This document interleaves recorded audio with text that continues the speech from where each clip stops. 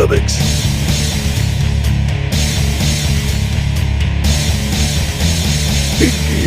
Comics.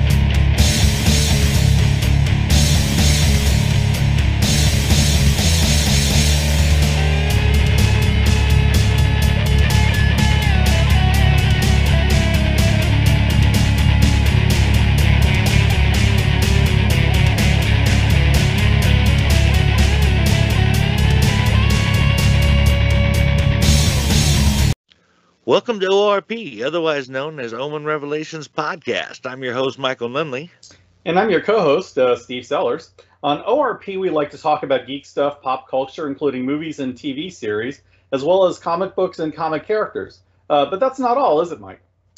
No, it's not, Steve. We're also writers for Omen Comics and Revelation Comics. So we like to talk about both writing and our comics. So podcast and chill with us. Welcome to our inaugural Creator Spotlight episode, where once per month, Steve and I will invite a fellow comic book creator onto ORP to talk about what they do, how they do it, and of course, what inspired them to take the arduous journey of creating comics. Today, our first guest is Dan Saccaro, the editor-in-chief and one of the creators of the Mythoverse, and the writer-creator of Adobe Kroger and Molly Beans. You can find him on Twitter under the handle @DanSaccaro. That's SACHAROW, and check out his work on mythoversecomics.com. So, Dan, I want to get into the Mythoverse, but before we do, why don't you say hello and tell us a bit about yourself? Hi, yes, I'm Dan Saccaro here, and editor-in-chief of Mythoverse Comics. And first and foremost, I am very glad to be here. Thanks for having me. A little bit about myself. As you mentioned, I am the editor-in-chief of Mythoverse Comics, but I am predominantly and always will be a writer and artist in my own right, and I have been ever since I was 3 years of age when I was drawing Battlestar Galactica fan fiction. And wow, that goes back a ways. Yeah. Oh, yeah. Yeah, I'm talking the OG Battlestar Galactica, the 70s one. Yeah, that's when I got started. So Yeah. All right. anyway, so yeah, needless to say, it's been a important part of my life since I had conscious memory. So how I ended up doing this is not too much of a stretch. I would have probably ended up doing it anyway, regardless. So by day, I am a software engineer, but by night, I do write and I do draw and I do take care of the business end of the Mythoverse and help a whole bunch of creators realize their creative visions by doing the stuff that most artists would rather not do, the boring day-to-day stuff that helps get people's creations into the hands of readers. So primarily, these days I write more than I draw. I did do a couple of different web comics over the years. The aforementioned Molly Beans, of course, is my most recent one, and one that's still near and dear to my heart. And I hope to one day be able to bring that back in some form. But these days I mostly write. I write Adobe Kroger Dame Commander, the Adobe Kroger novel series, starting with Knight Errant, and a couple of short stories that I put out in audio format for our patrons, and a number of other little things that are still in the works. Most recently, of course, is our racing manga Triple Crown, which tells the story of young Skip Sparks in her quest to become the greatest race car driver of all time. So a lot of stuff going on here, a lot of fun stuff. Get to work with a lot of really creative people on all ends of the spectrum, writers and artists and voice actors. So I can't complain. I lead a pretty full creative life at the moment. I can relate with that. I do all the business end stuff for Omen Comics, and I do spend most of my time working in the creative universe there. So I'm feeling where you're coming from there. It's fulfilling. It's definitely fulfilling. It is. It is. It is hard work, but it's not necessarily work at the same time when you're doing what you love. You know. Yeah, absolutely. I cannot agree more. So let's get into the Mythoverse a little bit. From what I've looked up, the Mythoverse Comics is a creator-owned shared universe founded by you, Brett McGowan, and Matt Trin. You guys started out as a group of 3 creators that pooled your resources, talents, and IPs into what became the Mythiverse. But how did you all meet and decide to combine your works into a shared universe? Oh, that's I always love telling this story, and thanks for asking that specific question because it gives me an opportunity to tell it.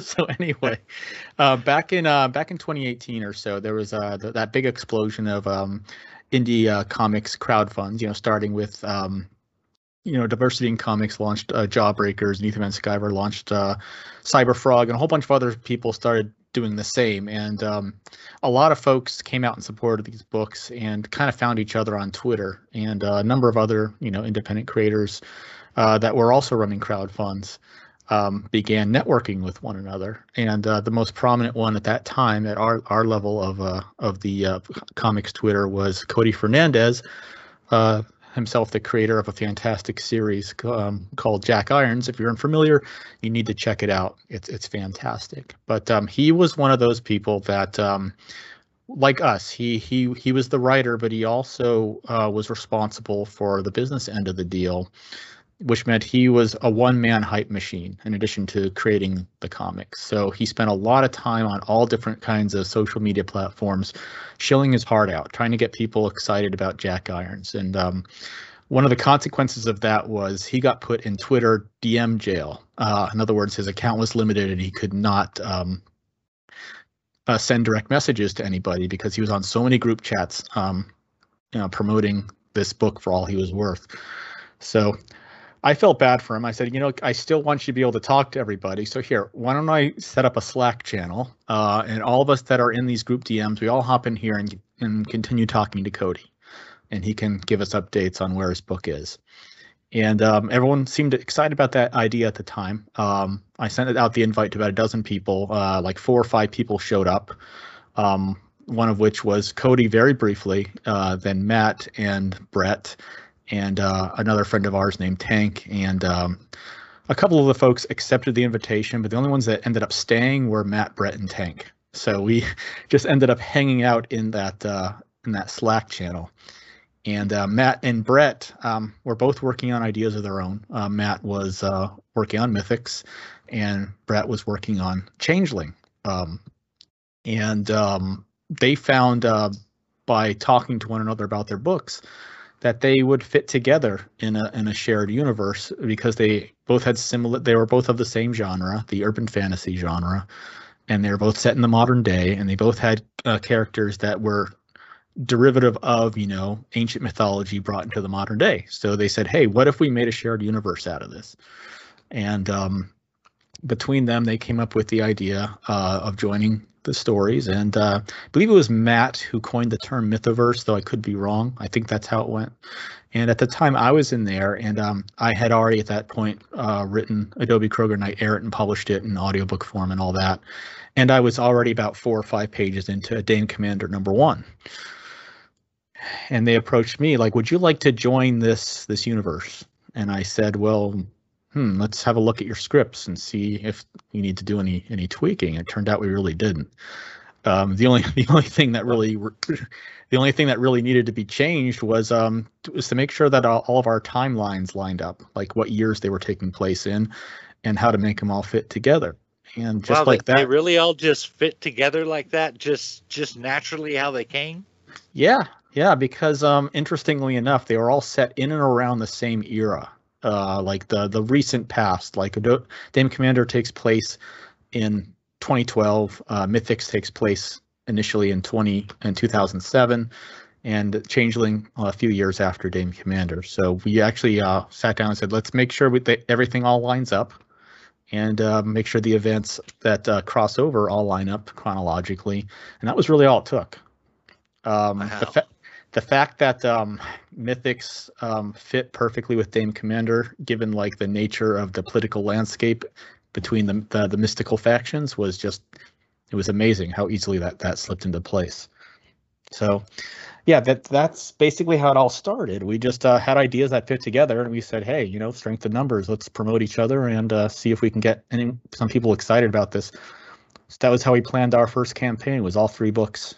And we did pretty well. We got a little over 120 backers or so, I believe it was, and a little over 6,200 for all three of our books. And we got that all taken care of, and the rest is history. The community got launched because we sent out Discord invites to all the backers, and we're just spread from there. Wow, that's that's pretty impressive. I honestly I wouldn't have imagined that your three worlds just fit like that. It was just a chronological issue as opposed to a continuity or a story issue. Like I love how it all just fit, like it was all meant to be together. Yeah, that was serendipity. So the Mythoverse itself, it's pretty heavily steeped in Western folklore, mythology, and tradition. And as you said, you guys started out with 3 titles. And you even recently started adding other creators, offering side stories based in that shared universe. But the Mythoverse's very first book was your Adobe Kroger Dame Commander book. Why don't you tell us a bit about that series? Sure.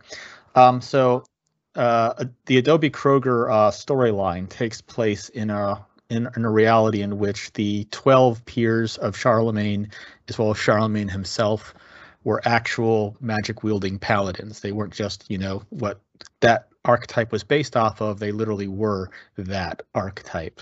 So they wielded actual holy magic against eldritch horrors, and as a result of their military conquest against these ancient horrors, which were in essence counterattacks against the endless depredations of demonic entities, this holy order, which came to be known as the Order of the Carolingian Cross, over time began to encompass the entirety of the globe in a clandestine fashion.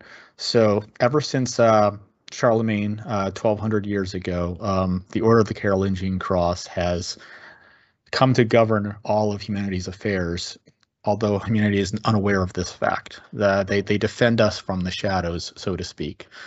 And fast forward to the present day, it is now 2012 at the beginning of Dame Commander, and Adobe Kroger is one of the newest recruits of this ancient order of holy knights, who have essentially outlawed the use of unauthorized use of magic, and consorting with demonic entities is practically a capital crime. So it's become, over time, or especially over the past 50 or 60 years, it's become somewhat of a fascistic order, but it still serves its purpose, keeping humanity safe from the likes of Cthulhu and his friends. Okay, let's put it like that. Not necessarily Cthulhu himself, but ancient entities of that nature. They are the first and last line of defense against that. So whenever magic is detected as being used outside the permission or purview of the Order of the Carolingian Cross, it is summarily sought down, and you are either asked to join, in quotes, or you are put down, in quotes. So the story opens up with Adobe being assigned to investigate a demonic cult that has kidnapped a group of innocent girls, and that's all she knows about it at that time. Her mission begins. So it was her responsibility to plan this raid with a wizard under the employ of the Order of the Carolingian Cross by the name of Casey Crum, and a non-magical combat expert named Reese Connolly, who is a Myrmidon of the gifted class, which means he himself is descended from the union of a human and a fae. So he has some wild talents that we would call superpowers.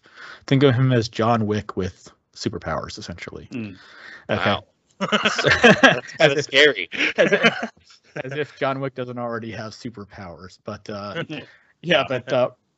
Reese Connolly, basically, because of his Fey heritage, he has a fully circular 360-degree field of vision, so you cannot sneak up on him. He can read his opponents with the skill of like a character like the Taskmaster from the Marvel Universe. So it's very difficult to defeat in a fight, because he can very readily understand what you're about to do. And once a minute or so, depending on how much he has exerted himself, he's able to move in very brief, like quarter of a second bursts of hypersonic speed. So imagine if John Wick could immediately outflank you. You can't sneak up on him, and and add all those skills to someone with that much combat ability, and you have Reese Connolly. Casey Crum is an unusually talented wizard in that she has mastered 2 different schools of the mystic arts. Typically, a wizard in this universe can master 1 over the course of their life, but she is an unusually gifted wizard, and hence why she caught the eye of and is under the employ of the Order of the Carolingian Cross. Now, Adobe Kroger, who is a brand new recruit at this time, this is essentially her very first foray into combat, and her inexperience sort of gets her into trouble, in addition to a speech impediment, which plays heavily into her character. She is a stutterer, and in order to use their powers, paladins must vocalize their intent with an incantation of their choosing. However, if you stutter, well, it can stop you from being able to do that. So that gets her into trouble a number of times throughout issue 1 and the follow-up issue 2 and an issue 3. And that's an ongoing thing that she has to fight with. But she is a young holy knight. She has the ability to make herself faster, stronger. She can project shields onto herself and to her compatriots when her stutter doesn't get in the way. And she has enchanted weaponry that is many times more substantial and effective than normal weaponry. And she's just thrown into this situation whether she's ready for it or not. And that is issue 1. We are learning along with her. We're going on this journey with her as she tries to come to terms with her limitations and her holy duty. Well, that's really fairly fascinating. I'm particularly interested in the whole Holy Knight angle of this, and particularly I've noticed that you're drawing a lot on mythic history and legends in the backstory, and that comes especially with the legends of the Peers of Charlemagne and the Order of the Carolingian Cross. Mm-hmm. And that backstory definitely seems to be very important to the story of Adobe, as you've already pointed out in really excellent detail. What is it about the matter of France and the Charlemagne legend that drew you to explore it? And what kind of research do you typically do for it? Extent, that's a very, very good question. I tend to research my subject matter very, very thoroughly, to the point where you know how you need to know the rules before you can break them. Absolutely. Yeah. So I definitely wanted to become as familiar with the story of Charlemagne and the Song of Roland and all that sort of thing, and so that I could faithfully as possible recreate it while also breaking all the narrative rules of that story and of the real man and all of that. The reason I chose Charlemagne to be the launching off point is he was a very good example of the martial might of the Christian Holy Empire as it did battle with the Saracen hordes and all of that. But I wanted to have that be sort of like in our universe, it was more or less a cover story for what actually happened, where he was at that time also battling the Saracen hordes, but what he was actually doing was wielding a mighty holy magical army against the likes of eldritch abominations like Yog-Sothoth and Cthulhu and other such powerful things. And the truth was concealed to prevent them from ever being able to return. So magic was suppressed. There were actual demons and dragons and what have you back then, but they did their best to not only defeat them, but to suppress all memory of these beings, because if the world ever became aware of them again, it would endanger the world with their return. So history was kind of running in parallel, you might say, and to understand how I can make that fit, I had to become very familiar with the actual history of Charlemagne the Man and the legends. And the Song of Roland is just beautiful. I love that. And I studied that a lot, and the characters, and I did as much research as I could into each of the 12 peers, because all of them will be important later on as Adobe continues through her story and discovers more of the truth behind the nature of the world of the Mythoverse. That sounds excellent. Yes. Um, I've actually read the first two issues of the prequel comic you got there. Mhm. And I have a couple of questions. I'm dying to ask about them, and I hope that you can answer them without spoiling anything. Um, I noticed that Adobe uses German words for Mhm. her I don't know, light casting, for lack of a better phrase. Yes. The giant has Nordic runes on his knife. Mhm. I took that as saying that those mythologies, like the North and German mythologies, are a part of what is happening there, and maybe even the giants are Jotuns. Did I get that right? Um, well, yes, that is actually what it is, and that's not really spoiling anything necessarily for this reason. Um, the way that I established the nature of the mythoverse as a whole, and we have a kind of like what you might call a living document that's being written right now called Spiritus Poetica, which I ambitiously have called our Cimmerillion, but Ah, that's just so people understand what I'm trying to do with it. Not necessarily that I think it's anywhere close to the level of quality of Tolkien, but basically I'm just trying to explain the history of our universe. And all mythoses exist, and they're all consistent, and they don't contradict one another because of the nature of the universe that we're building here. So all the Norse gods, all the Egyptian gods, all of the Greek gods, they've all existed, and they're all real, and they don't their existence doesn't contradict one another because they're all basically created by the beliefs of those peoples. So You're speaking our language. We deal a lot with similar things. wonderful. That's cool. So you know what I'm trying to accomplish here. Yes. So yeah. so to answer your question, German is one of my favorite languages. That is obviously not the one I speak. I've visited Switzerland, and I dearly would love to live there one day if at all possible. And they speak German over there, and I just love the sound of it. I love the history of the German people. And like Adobe says in the novel, she picked it for her incantations because it just sounds so aggressive, and it's hard to find a language that packs more punch. So when she's really in the heat of battle and she needs to growl something, German just fits. Well, not to mention the character's name is German. Yes, there you go. Yeah. Not a coincidence, I would assume. No, it's not a coincidence, but it's subtle. Yeah, gotcha. Yeah. I do got to ask one more question about the Casey character. Okay. Okay. I can't help but notice that she's using a hoe. She That is seems using like an odd wizard staff. So I'm guessing there's some kind of story behind why she uses it. Could you elaborate that on a little bit without spoiling anything? Yes, of course. Well, first of all, she's a hoe. No, I'm kidding. No, no. The reason she's wielding a hoe is because she's forced to.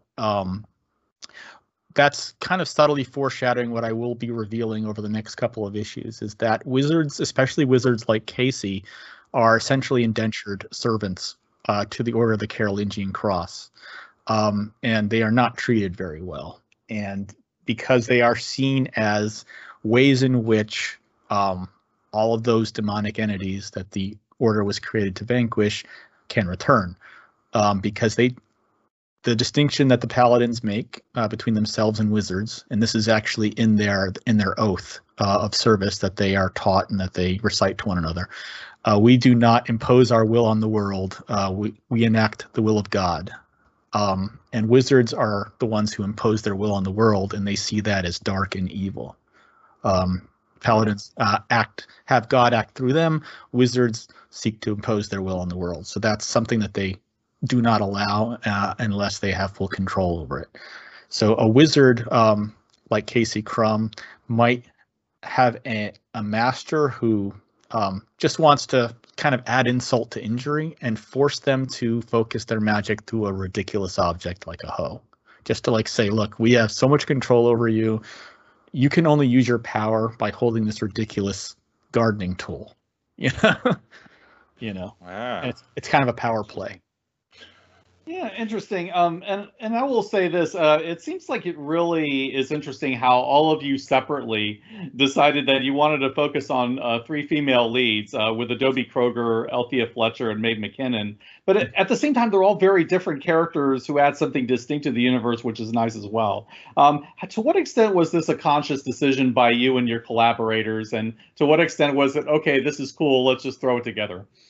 The fact that we all had female leads was a coincidence. They were all pre-existing the Mythoverse. But the fact that they were all very distinct characters, that sort of grew as we learned more about one another's characters. We have a strip called Mythochibis that we put up on Patreon, and it's also available in collected form there. And we kind of exaggerate their different character traits in that comic as chibi parodies. Althea is a detective. She's like the Sherlock Holmes of the trio. Adobe is more of a what you'd call a man of action, where she's male. So she'd be more like the Watson, like slightly less intelligent, but you call her in when you need to get things blown up. Like, Watson, please avail yourself of your service revolver. You know, once I figured it out, like, we got to go bust some heads now. So you call Adobe. And Maeve is the, well, she's the innocent. She's 14 years old, and she's still coming into her own. So she's kind of the one that they seek to protect. Interesting. Mm-hmm. So I'm curious. I noticed that you guys offer not just web comics, but comic books and novels. You mentioned, but you even have a coloring book along with your audio book, which I thought was pretty cool. I don't know of any other independent comic universes that are offered as a comic book in prequel form, and as a novel and as an audio book as well. I'm curious. The Kroger story was written as a novel first and then made into an audiobook. Was it the joining of the shared universe that inspired you to make the prequel story in a comic book form, or was that something you had always planned on doing? I had always planned on doing a comic in some form, but that was not until after I had completed the audiobook. And I said, in the audiobook, in the novel, she mentions her previous adventures that led her to her current state in the novel. And I said, what would be a good way to tell that story? And at that time, I was still doing a web comic, Molly Beans, and I was always wanted to publish an actual comic book of my own. And I had never had the opportunity to do so until I bumped into Leandro Panganiban, who did the masterful artwork for Adobe Kroger Damon Commander. And I said, this guy is who I want to bring Adobe to life, because I couldn't find any artist that could either get her look right or was reliable or professional enough until I met Leandro online. I had actually gone through like 4 artists trying to find someone who could do it the right way, and he was the impetus behind that. So it was prior to the Mythoverse that I had begun making the comic. I had already gotten 4 or 5 pages complete with Leandro by the time I decided to include it in the Mythoverse. But I definitely think that adding it to the Mythoverse gave it a lot of rich narrative possibilities it might not have otherwise had. And the fact that we've had a bunch of other creators expand upon Adobe's part of the world is definitely proof of that. I'm curious how you go about that process. Like, for instance, if I was gonna bring somebody on to write inside the Omenverse, inside Omen Comics, I would be, I don't know, leery, for lack of a better word, about letting somebody create in that. How do you go about something like that? Is that a complicated process or what? It can be. Really, it all comes down to they present their ideas, and if they happen to contradict something that I had planned or had established, then I just make sure that that's been changed. I definitely understand why you would be leery of it, but at the same time, I'm just one guy, and Matt and Brett are just one guy. We have our ideas. We have plenty of ideas, but sometimes someone else might come up with an angle or a story idea that wouldn't have occurred to us, and that inspires us to further expand our own ideas, and also expands the world. And having that sort of hive mind working to make something like all the more rich and detailed, it just kind of adds to the tapestry. You can zoom out and see more detail that way. You know what I'm saying? Right. Yeah. Yeah, I think we can definitely say that that's been true of us as well. I appreciate how you've managed to work with the Mythoverse in so many different formats. I'm from standard comics to web comics to prose, and having done most of those things, I can definitely appreciate the process that goes into that. Now, each medium has its own strengths and its own challenges, of course. And so, do you have a process for working out what should be a comic versus a prose story or a web comic, or vice versa? How do you decide how that works for you? And what do you enjoy working in the most, and why? I would have to say that I absolutely enjoy working, in prose, because it gives me the most, not only the most freedom, but also, it allows for the quickest turnaround. For example, I believe I sent you a link to a couple of short stories called My Friend Page and Page on Film. And what I did there was, it just struck me. I'm a huge fan of P.G. Wodehouse, and he has this absolutely hysterical series that I guess you could just call it the Bertie, Wooster, and Jeeves series. Sure. And it's about this kind of affable but clueless socialite and his brilliant butler Jeeves, and all the misadventures they get into. And so I said, you know what? I really love this series. It's public domain right now, so I could technically just, write these two characters and make a new adventure with them set in the modern day if I wanted to. But why would I do that? He's already got it perfect. So I'll just take this concept and set it in the 80s. So I took those two characters and created Bethy and Paige. Paige was named Paige because of, P.G. Wodehouse. Her name is Paige Wiseman. And I took that conceit of the affable booby, I guess you could call, and the genius, and just made a couple short stories there. And because I was able to, just sit down and write it and get it done in a weekend, bam, I got this whole new set of stuff I can put out to readers. Comics, on the other hand, have a bit longer of a turnaround. Like, I can have a concept and have the script done in a weekend, but obviously it will require like a month to get a full issue drawn, and that's if the artist can work uninterrupted. So it's very satisfying to see it all come together, but sometimes I just like the expediency of prose, especially if I have a talented voice actor read it for me. So I can imagine. Yeah, that sounds great. So what can you tell us about the other two titles in your initial launch there? Mythics by Matt Trinn and Changeling by Brett McGowan? Sure. I'll do with Mythics first. Mythics is the story of another secretive sect within the Mythoverse called the Mythic Order, and they predate recorded history, or at least written history, I should say. Now, Matt has modeled this Mythic Order after the Cunning Folk, which was a sect in Great Britain, prehistory Great Britain, and they were witch hunters. So in other words, they did not like the use of, I guess you could call it dark magic, and they themselves were, mystical people that would hunt the evil magic. And in this order, the men of the order were the storytellers and the knowledge keepers, and the women were the field agents. So the women would go out and hunt the witches, and the men would stay home and keep the knowledge and the lore.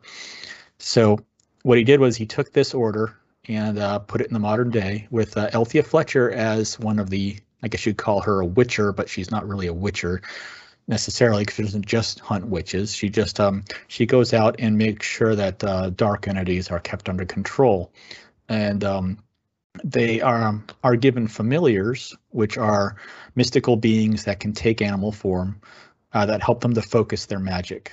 Now, the most interesting thing about this is it's set in a world where the use of magic is strictly regulated by the Order of the Carolingian Cross. Now, the Mythics still have their duty to perform. They've been doing it since before Charlemagne formed the Order of the Carolingian Cross. So what do? Well, they have to use as little magic as possible. So what this means is Elthia has to use her knowledge of creatures and their weaknesses and avoid using magic unless it's absolutely necessary, but she still has to do her job. So the fact that magic is constantly being monitored by the Knights of the Carolingian Cross is constantly a danger that she has to be made aware of, but she still goes out there and tries to maintain balance between the Fey realm and our realm. So it's kind of like a mystery thriller series. It's not as heavily action oriented as Dame Commander. Dame Commander is more of like the closest thing to a cape book that the Mythoverse has. You know, Adobe is essentially a superhero. Elthia is more of a detective, more like a street level detective. So I don't know, think of like a Jessica Jones type story where it's like a character close to the streets. She's wise to how things operate, and she has to be very clever about how she executes it. Changeling, on the other hand, is more of a slice of life coming of age story with a supernatural twist, like I don't know, like Sabrina the Teenage Witch or Buffy the Vampire Slayer almost, but the character herself is a fey creature. She doesn't know it at first. So she is a 14-year-old Christian girl who was raised, in a religious household. And, she goes to church, she goes to school, she takes care of kitties at the kitty rescue. She just does all the normal things that a young girl would do. And one day she realizes that she's actually a changeling, which is a fey baby that's been swapped for a human baby. And she is a banshee, not a human. And how does she deal with this? She's already socially awkward. She's already got a crisis of faith because she isn't sure if she believes in God. And now she's told that not only is God real, but he doesn't want you because you're not one of his children. You are a fey creature. So where does she belong? And that's her conflict right now as it stands right now. In issue 2, she actually goes back into Avalon to meet her fey mother. And what will happen then? Well, we'll just have to wait and see. We're about to fulfill that campaign. We had a successful campaign for that, and the artwork's nearly complete. Now I just got to letter that and get it out to backers, and you'll see what happens. Oh, so that sounds. Sorry. Go ahead. I gotta ask about this. I'm building this world in my head. I'm trying to imagine it, and I gotta wonder if you're gonna tackle a subject or not, and that is there seems to be I don't know how else to describe it, a bit of hypocrisy on the religious sect of this as far as magic goes. It's like, well, we get to use it because we're associated with God, but you guys can't because you're not. Like they're both using magic, but somehow it's okay for one and not the other. Is there going to be some kind of maybe rebellion or something going on with that? Yes, if you've read the Adobe Kroger novel, that actually begins to happen. And it's been brewing for a long time. It's just openly waging war against the Order of the Carolingian Cross is, practically suicidal. They literally control everything. That includes all the governments, all the military, everything.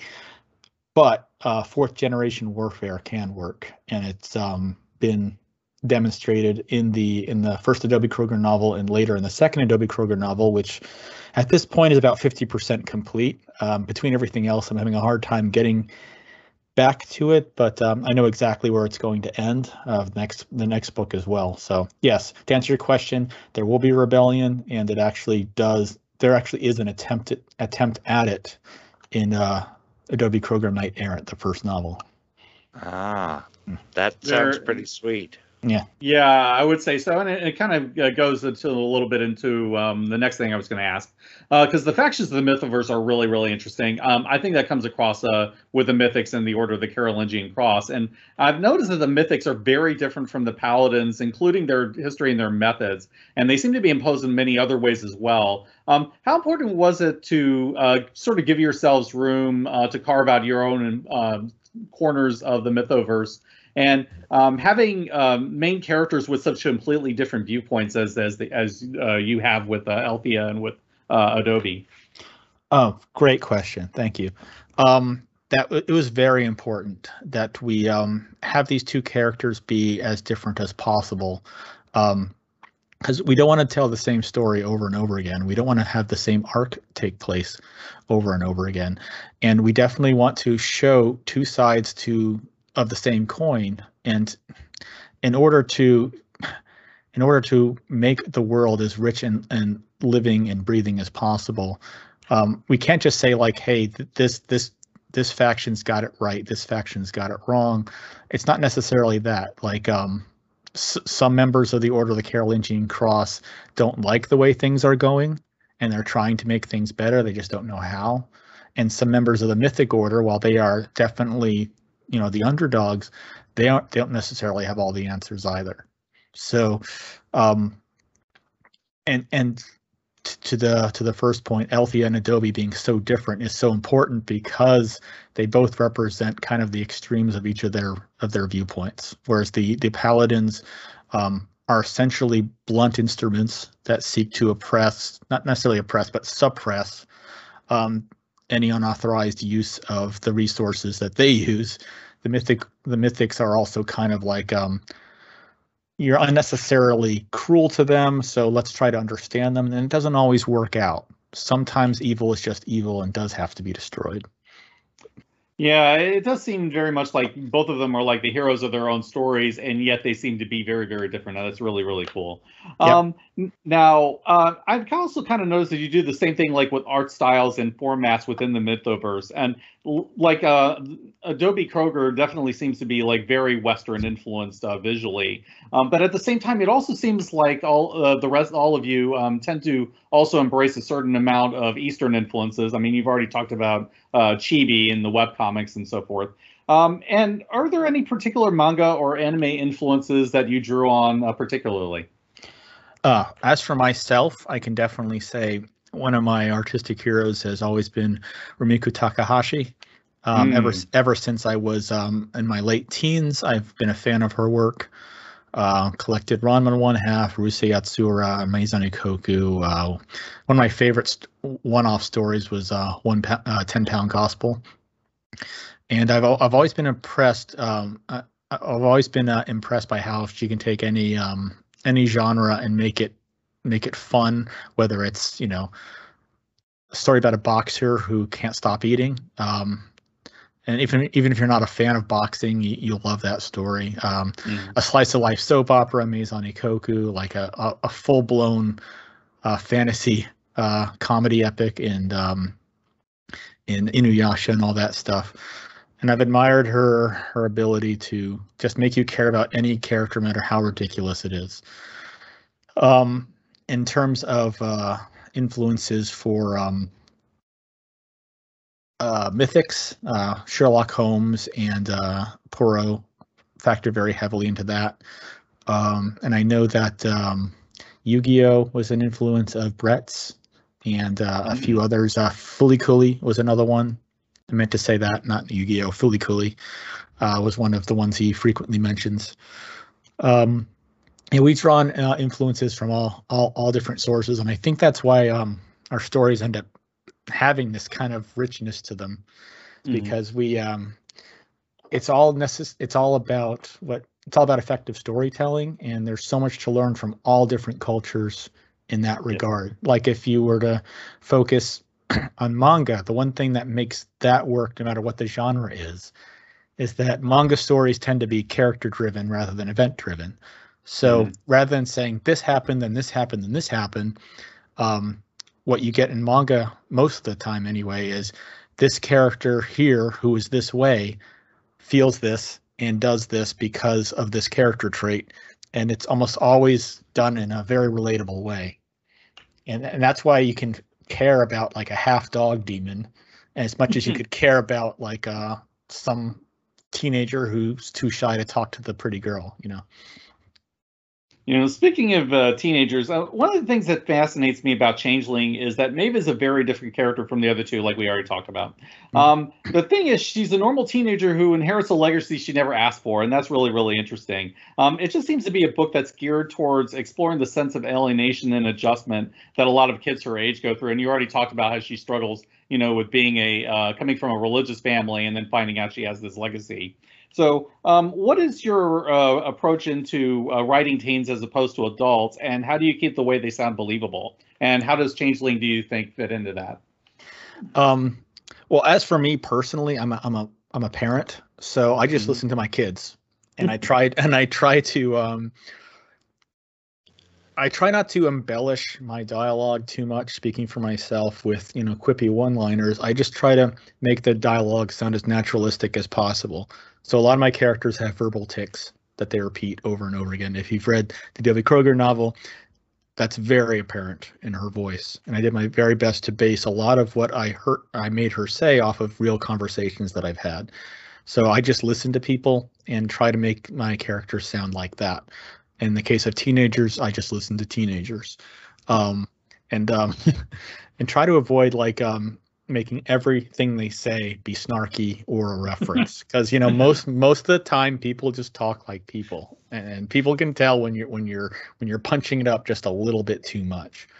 Try not to sound like a Joss Whedon character. Exactly. Yeah, I tried to avoid using Whedonisms, but yes, that's exactly right. So yeah, it all just comes down to like listening to how people talk and trying to be honest about it. And if like Adobe is in particular, there were certain parts of her dialogue, especially in the novel, that if I had tried to write this without basing it on a real conversation I've had, I think it would have come off insincere. So that's really, it all comes down to honesty and doing your best to portray them as real people rather than mouthpieces to show how clever you are. Yeah, I can totally understand that. You were going to say, Mike?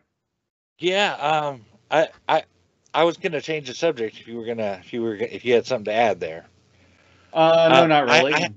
I happened to notice, and we were even asked about this by Wicked Publishing when we were first talking about signing with them, that our universes actually have a couple of things in common. Not just that we combine the world's mythologies, but even with our use of the Celtic Tree of Life. Oh yes, yes. Yeah. I noticed that you guys have taken that on as as like the symbol of your universe. Now we use it. That's our world tree, you know, and that's also the symbol for the White Druid. But as taking it as the central symbol of your universe, I got to imagine Celtic myths is got to be a huge part of the world. It definitely is. I myself am. You know, well, Brett is, of course, obviously as well, and he could speak a lot. He could speak to this very, very strongly in his own right, so I won't put words in his mouth, but I am fascinated with Celtic, with Nordic, with all these ancient Western mythologies because of, you know, there wasn't a strong written tradition to them. So a lot of them, you know, have changed over the years. A lot of it was oral, you know. But as my friends were wont to say, like, Norse mythology is burly, and that's why I love it. It's just so much fun, and there's so much crazy stuff going on there, and it's just a beautiful mythology. And Celtic, you know, I'm Irish and Scottish, so naturally I have a natural affinity to that. My family calls me Captain Redbeard because I have a red beard, you know, that kind of thing. And so I've always had a natural affinity for this sort of thing because, you know, it's my heritage. So, and it's not only that, it's I think it's objectively beautiful. Celtic knots, Celtic, the Gaelic language, and all this sort of thing. And that's why we make the primary, you know, artistic motif of a lot of our symbolism, a lot of our iconography is Celtic. Like our main tree, like you mentioned, is the symbol of the first father. In the Mythoverse, there were two gods initially. The Void Father came first, and when he realized that he couldn't have a thought without existing, he gave birth to the first father. And that's a whole other story. And the first fathers is represented by that Celtic tree, and the Void Father has sort of a decaying version of that tree as his emblem. I think therefore I am. That's a really great way to go with it. Yep. Mm-hmm. Yeah. Okay. I was going to say, is how long were you planning for the Mythoverse to continue? I mean, is this something you have a finite ending in mind for each of your characters, or do you want to continue for as long as you have ideas for them, or how do you have it worked out? Well, I can only speak for myself. Adobe has an absolute brick wall ending to her story that will, put kind of put the Mythoverse into a new state. And a lot of our creators are actively working on developing ideas for the post Adobe Kruger era, if you want to call it that. But yeah, Adobe definitely has a solid ending. I know that Brett and Matt have also discussed where their character stories are going to go, but as far as I know, I'm the only creator with a character that has a definite shelf life, if you will. And in the Mythoverse, once our character is dead, the character isn't coming back. There will be no revivals. She's dead. She's gone. Her story's told. Let's make some new characters. That's our philosophy. So, yeah, I do something similar with the Blitzverse, so I can totally understand where you're coming from with that. I mean, the dead means dead thing has really gotten ridiculous in comics. So I get it. Now, is there anything you want to talk about that you haven't already discussed that's coming up, or any other projects you want to promote, or anything that you really want to talk about that we haven't discussed already? No, I think we've done a fairly good job of covering all of it. But one thing I do want to mention is not everything is magical in the Mythoverse. We actually, our latest title, Triple Crown, does take place in the Mythoverse, and it's about an ordinary person. She just happens to be living in this magical universe, and we've established that she is our first in-universe celebrity character. Skip Sparks. So she will be making cameos on posters, on T-shirts, etc., and in our titles moving forward. And that title kind of stemmed, it was basically whimsy on my part. I'm a huge race fan of all kinds. I love IndyCar, Formula One, NASCAR, endurance racing, and it's always been a huge passion of mine.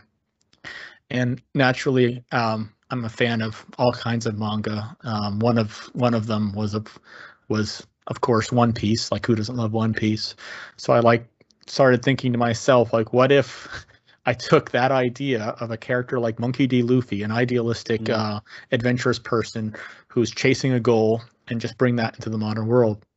What would it be? And I say, well, I like racing. Let's make it a young person who's chasing the treasure of racing. What would be the treasure of racing? It would be the Triple Crown of motorsport. So that's how that all got started. And I basically just put out feelers saying, can anyone draw cars really well? And I found this marvelous artist from Mexico named Darian, who just completely blew me away, and makes me happy to be able to do this, because as a race fan, I've always wanted to pay tribute to the icons of the sport, of all kinds, and the history of the sport. And let's just face it, it's the most exciting thing next to heaven. If you're a fan, it's hard to beat it. So that's kind of my reward to myself for all my hard work, is being able to put that story out. And it's going to be part of this is one of the reason I really want to talk about this. The creator of Rags, Brian Ball, and I have been collaborating to create an American anthology series, American manga themed anthology series called American Hops. And it's gone through some delays because of some issues we had with one of the stories, but it's nearly ready, and he will probably be launching a Kickstarter campaign for it soon, and Triple Crown will feature in it. So I'll definitely will keep everyone posted when that is ready to go. Wow, that you got a lot really going on, man. I'm impressed with what you got going. It sounds pretty cool. Thank you. Hopefully it'll I want work. to say, yeah, I want to say thank you for being our very first guest on our new Creator Spotlight series. It was great having you on with us. Likewise, it was an honor, and I looking forward to hear more Creator Spotlights. You guys are fantastic. All right, awesome. Thank you, listeners, for joining us as well. And we'll see you in December for our second Creator Spotlight with fellow Wiki crew member Scott Kitchman of Wrath. I love that guy, and I love his book. Yeah. We just recently backed his third chapter 3 there of Wrath. Nice. Yeah, you're gonna love it if you haven't seen it, folks. Go back that book. All right, we'll see you next time. I hope you've had fun hanging out with us today on ORP. I know that Steve and I have had fun making this episode. If you've had fun too, we invite you to share this episode and help us get the word out. For our Spotify listeners, we ask you to please rate our show as well. That can really help to grow our audience. But to all our listeners everywhere, we want to say thank you for listening, and we'll see you in 2 weeks.